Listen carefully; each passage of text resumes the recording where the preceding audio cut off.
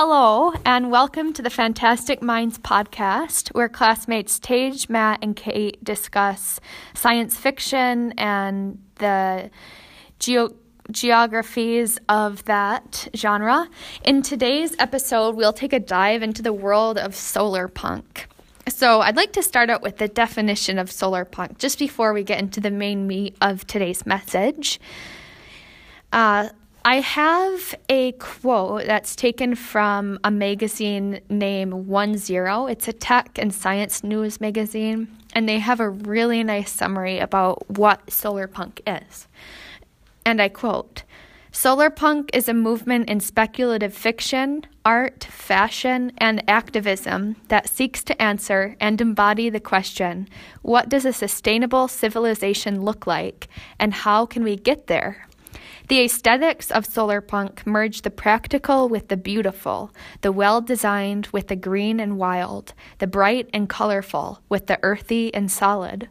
Solar punk can be utopian, just optimistic, or concerned with the struggles en route to a better world, but never dystopian. As our world roils with calamity, we need solutions, not warnings.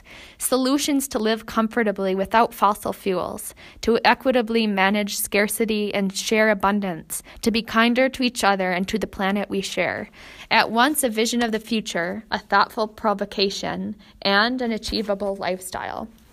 So with that quote in mind, we can definitely tell that solar punk is a hopeful movement. In fact, it's a term that was created by an author named Alexandra Rowland in 2017, the word hope punk, and that's HOPE. And as we'll talk about today with myself as well as Tage and Matt, this is one of the most optimistic forms of aesthetics that we can see in science fiction.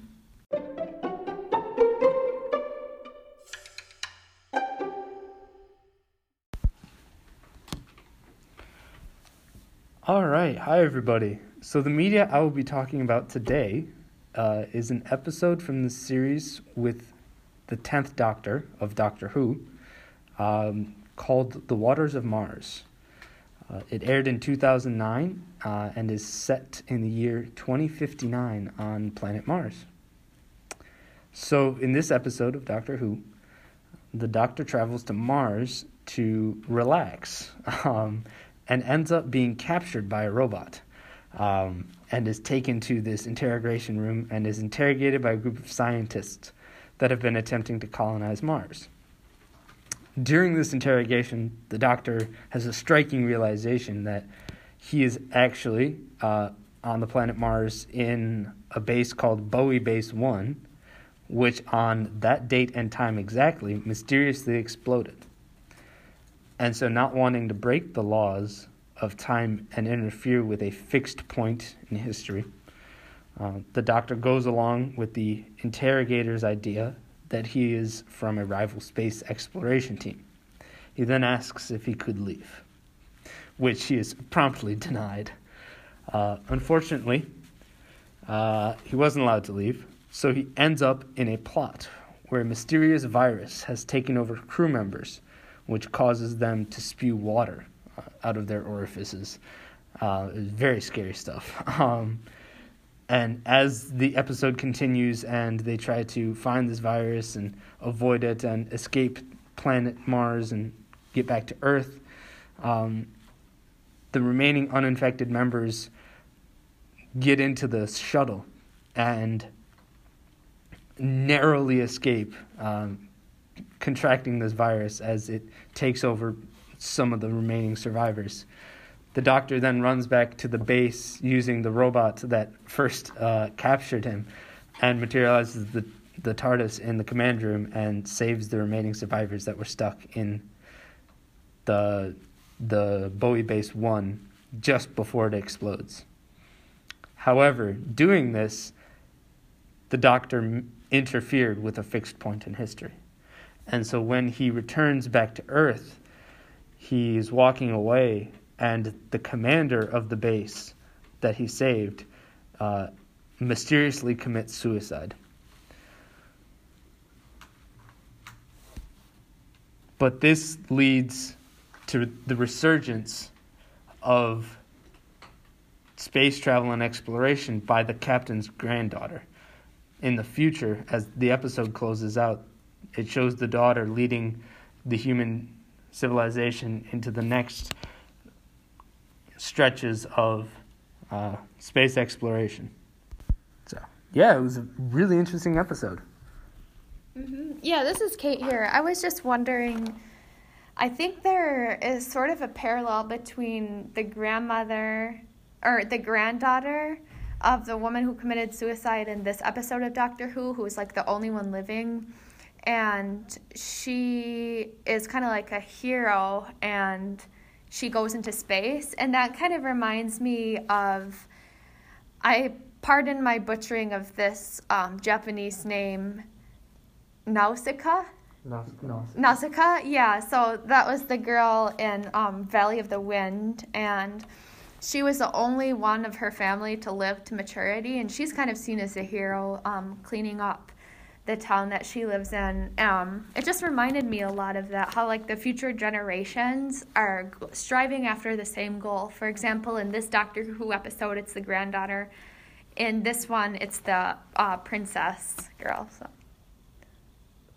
Yeah, I completely agree. It's something that I've noticed in a lot of like solar punk media, is this idea of the future generations building off of what the previous generations couldn't, and doing it in a more ethical and like environmentally friendly way, especially in Nausicaa. The way that the main character, she doesn't strive for war so much as just peace, and there's a lot of communication with the environment that we see in that, which I could definitely see happening in this episode of Doctor Who, though they don't go into that.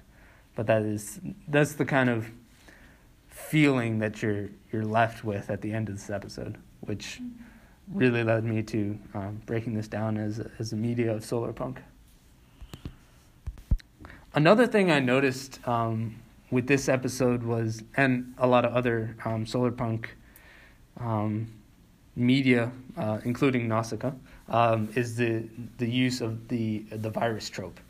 But this virus was a lot different for me when I looked at it, because it had a lot more environmental impact. Because there's this scene towards the end of the film, or the episode, as the remaining survivors are trying to escape, and the doctor is trying to get the trapped survivors in the base out, where the infected crew members are screaming at the ice blocks on Mars, and their screams, because they're enhanced by this virus, end up breaking these ice blocks, glaciers, and begin the flood of Mars. So it's interesting how this virus was a lot more connected with the environment than just a virus that, only affects humans. This virus also has obviously very severe environmental impacts. So that was another kind of on the darker side of solar punk thing that I noticed. All right, everybody. So I am going to be talking about the difference between solar punk and cli-fi, and I guess kind of some of the similarities that they share as well.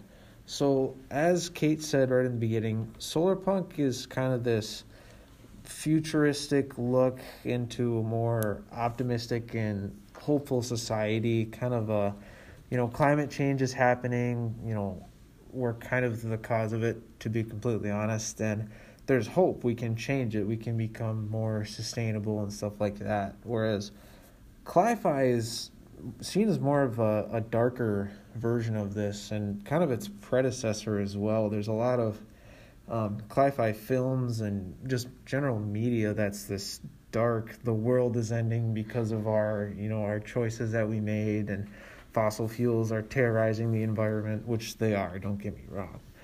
But yeah, so like I said, one of the big things in solar punk is this idea of optimism, and that there is hope for the future. And I think this comes out of it being more of a recent view, because everyone is trying to change, and obviously the past ways of we're all doomed for failure hasn't gotten us to change any of our ways yet. So this idea of an optimistic look into our impending future is really nice and refreshing almost.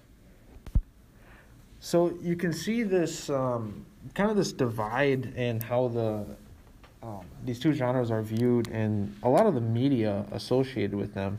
So whenever I think of cli-fi, immediately I think of the dark and kind of horrible things that are going to happen with climate change, drastic shifts in our environment and stuff like that. So the first thing that pops to my mind is a movie, actually, called The Day After Tomorrow. So this movie came out in 2004, and it's centered around a paleoclimatologist named Jack Hall, and he discovers that there's a huge ice sheet that is sheared off. So he goes to warn the vice president along with another scientist that, hey, bad things are going to come. There's climate change, drastic climate change that's imminent, and it's because of our fossil fuel usage and consumption and stuff like that. So long story short, hopefully you've seen it by now. It's been out for 16 years, but the world ends up going absolutely bananas. There's giant twisters that take out big cities, huge earthquakes that just split the earth, split the plates in half of the earth. And then there's this huge flood, and it takes over New York City, floods the entire city, and then everything freezes. So this is kind of a big, holy crap, this could happen type of thing. And it's really dark. The movie is it's a thrilling style movie, actually. I don't know if you guys have seen it at all. I haven't. Yeah, I have not. I definitely do recommend it, but yeah, it's a really dark view. And the other comparison I want to make to solar punk would be Nasasaka Valley of the Wind, which we watched in our class, which Kate also mentioned earlier. And even the art style of that film is so much more joyous and hopeful as compared to a lot of things in The Day After Tomorrow. Yeah, Kate. Yeah, I think it was only a couple of minutes in, and I knew that it had this sort of aesthetic of solar punk. Everything from the bright, vivid colors to a lot of those more earthy greens that we see, a very environmental feel to it. Definitely it had a lot of trees and stuff, and I think that's something that's very reminiscent of the solar punk genre. Is you see that it is lighter and how in the sort of content, and it literally looks lighter. It doesn't have that doomy kind of ashy glow all around on the set or whatever. Although this was animated, it was very bright and had that cheery feel to it.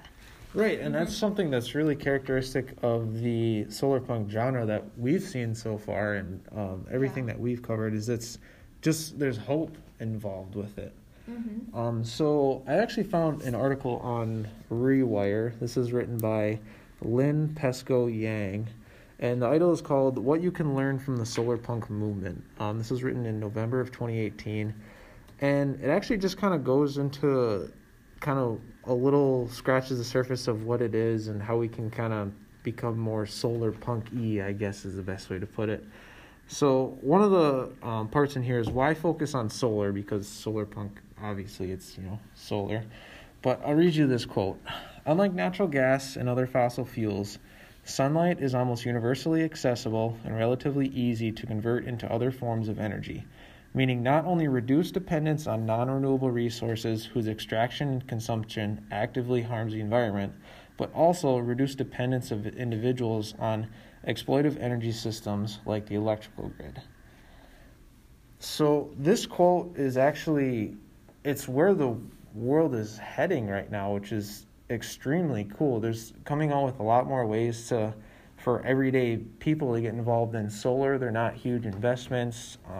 Electric car sales are almost exploding right now, actually. It's becoming a more and more popular option for people, and it's really nice that this kind of solar punk movement seems like it's going along with our trend of, hey, we're trying to get our stuff together here and fix the earth a little bit. So it's really cool, the whole solar punk movement, and there's actually a lot that you can do as just an everyday person to kind of help this movement. Obviously, you don't have to, invest in solar panels right now and buy an electric car, because I don't think any of us have the spare change lying around to just do that. Definitely not. Yeah. But there's a lot of things you can do, like especially with the pandemic happening right now, a lot more people are starting backyard gardens and stuff like that, trying to become a little more sustainable on their own rather than relying on the supermarket to bring them their food. And just kind of, the old saying, reduce, reuse, recycle, just, lowering your overall carbon footprint on the earth. And it's really easy to get involved in this movement, and it's something that I think everybody should kind of try to do. Yeah, something that I talked about in a class I had last semester, which we talked a lot about environmentalism in the class. And we talked about how people, even living in this city, you might think they have the excuse of, well, there's not enough space for them in their tiny apartment to grow gardens. But there's actually a lot of things coming out for vertical gardens. So you can grow things like going up, not necessarily out and wide, but having them vertical and stacked. And I think that is just such a great way, and it's a really easy means for just like everyday people who aren't like doing gardening as a career to have it. It's pretty low maintenance, grow your plants. And that's another good way, vertical gardening for even the people in the cities. Yeah. Yeah, that's really awesome. And what's better than eating something that you could grow yourself, right? Right, yeah. It's very rewarding. Alrighty, this is Kate here, and in this last segment, I would like to talk about how solar punk has influenced our popular media. One such example comes from the Musicland, and I don't know about any of you guys. Have you heard about the band Electric Light Orchestra? They're one of my favorites. They were in like the 70s and 80s. Yeah. I'm getting some head nods. I thought I didn't, but then you played like 1.5 seconds of the song, and I'm like, oh yeah, I know that. Yeah. And I bet the listener is curious about what song that is exactly. So it would be Mr. Blue Sky. It's a song that Electric Light Orchestra did. And it's something that I was thinking about when thinking about solar punk, really optimistic. And guys, this has the lyrics like, see how the sun shines brightly in the city, on the streets where once was pity. Mr. Blue Sky is living here today. So it's talking about there was this, possibly like this tragedy that happened where the sun wasn't out for a long time and the sky was dark. And then now all of a sudden it's a lot more hopeful, and it's out and everybody is playing and having a good time.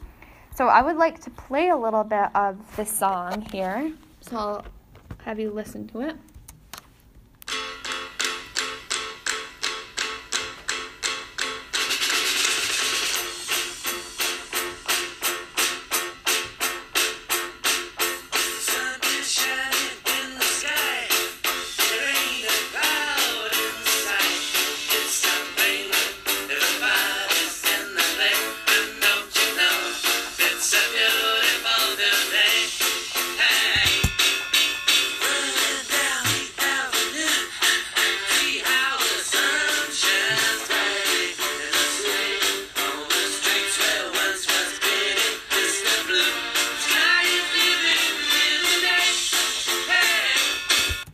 Yeah, so even from this song, it's so upbeat, it's so cheerful. There was a lot of dancing going on when we were playing that. In the chorus, it says, I think this is something that's so interesting. We could talk about this for such a long time. It says, Mr. Blue Sky, please tell us why you had to hide away for so long. Where did we go wrong? Please tell us why you had to hide away for so long. Where did we go wrong? So kind of like Cli-Fi, it's admitting that the people, the society, did something wrong to make it the sky dark and not blue. And it's kind of wondering what they did wrong, maybe how they could fix that, how they could go about shaping a better future generation. So that's one of my favorite songs. Now that I think about it more in the solar punk genre, I just love it all the more. Like, it adds so much meaning instead of being this like cloyingly positive song. It's really interesting. So another thing that I'd like to talk about that you may not think about at first when you hear the word solar punk is that of fashion. So it shows up a lot in the fashion world. And I was looking at a couple of like fashion shows where they have this sort of themes of solar punk like in the designs of the clothing. For some of them, a lot of the clothes look very bright and they have a lot of eco-friendly designs. So whether it be like some recycled materials that the clothes are made out of, that kind of thing. They are also have like really bright colors. So there's a piece, and I'm blanking on the name of the fashion show or the designer. It's not terribly important in this context who it was because I'd never heard of them before. But it was like a pink dress, and it faded into coral, and it was reminiscent about how the like underneath the sea, the coral in there, and that stuff that can be dying out due to like pollution and that kind of thing.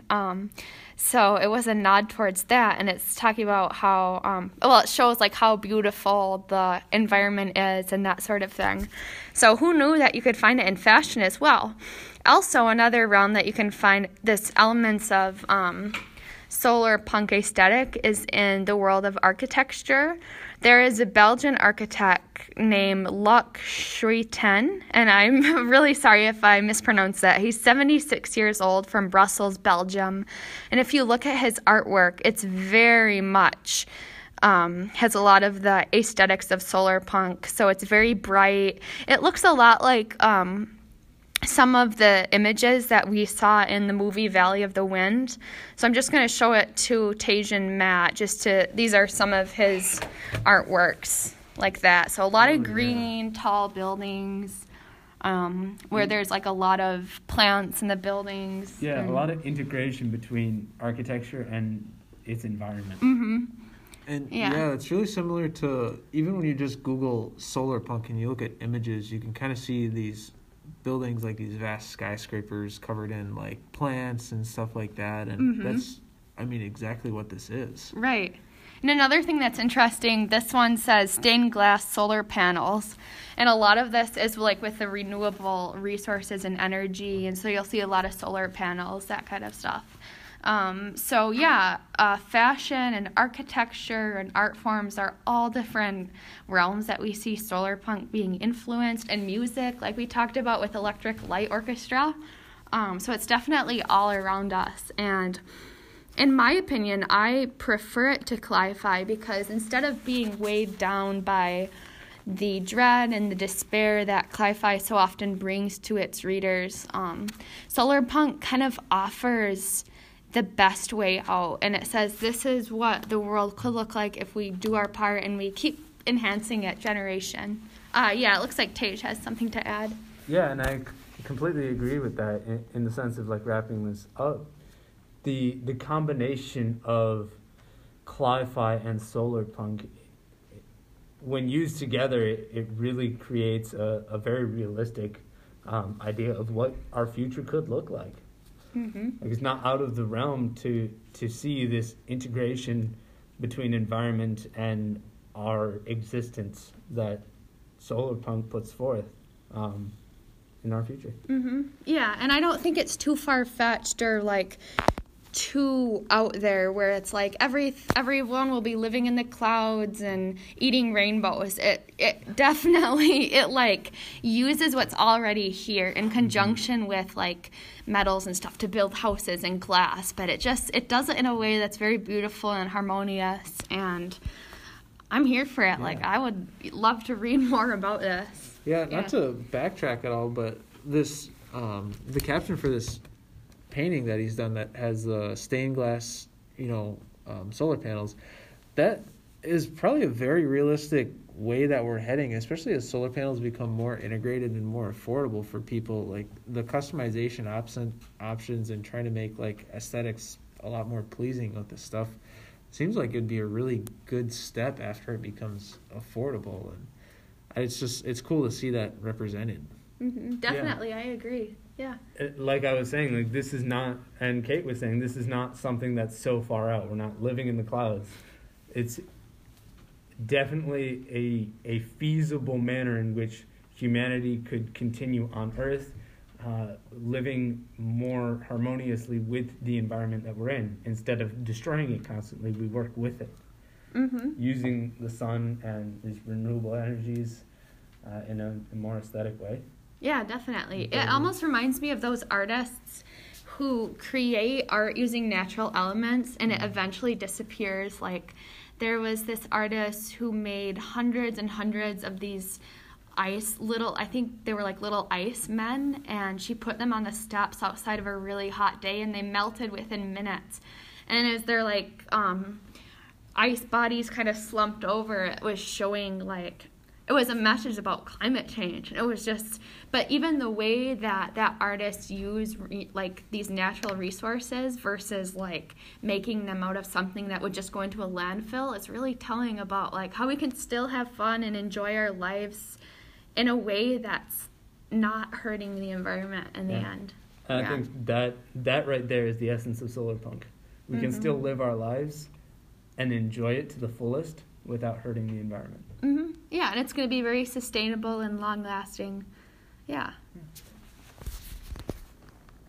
Alrighty, yeah, so that is the end of our episode topic for today. We really hope you enjoy, and we will see you for our next one.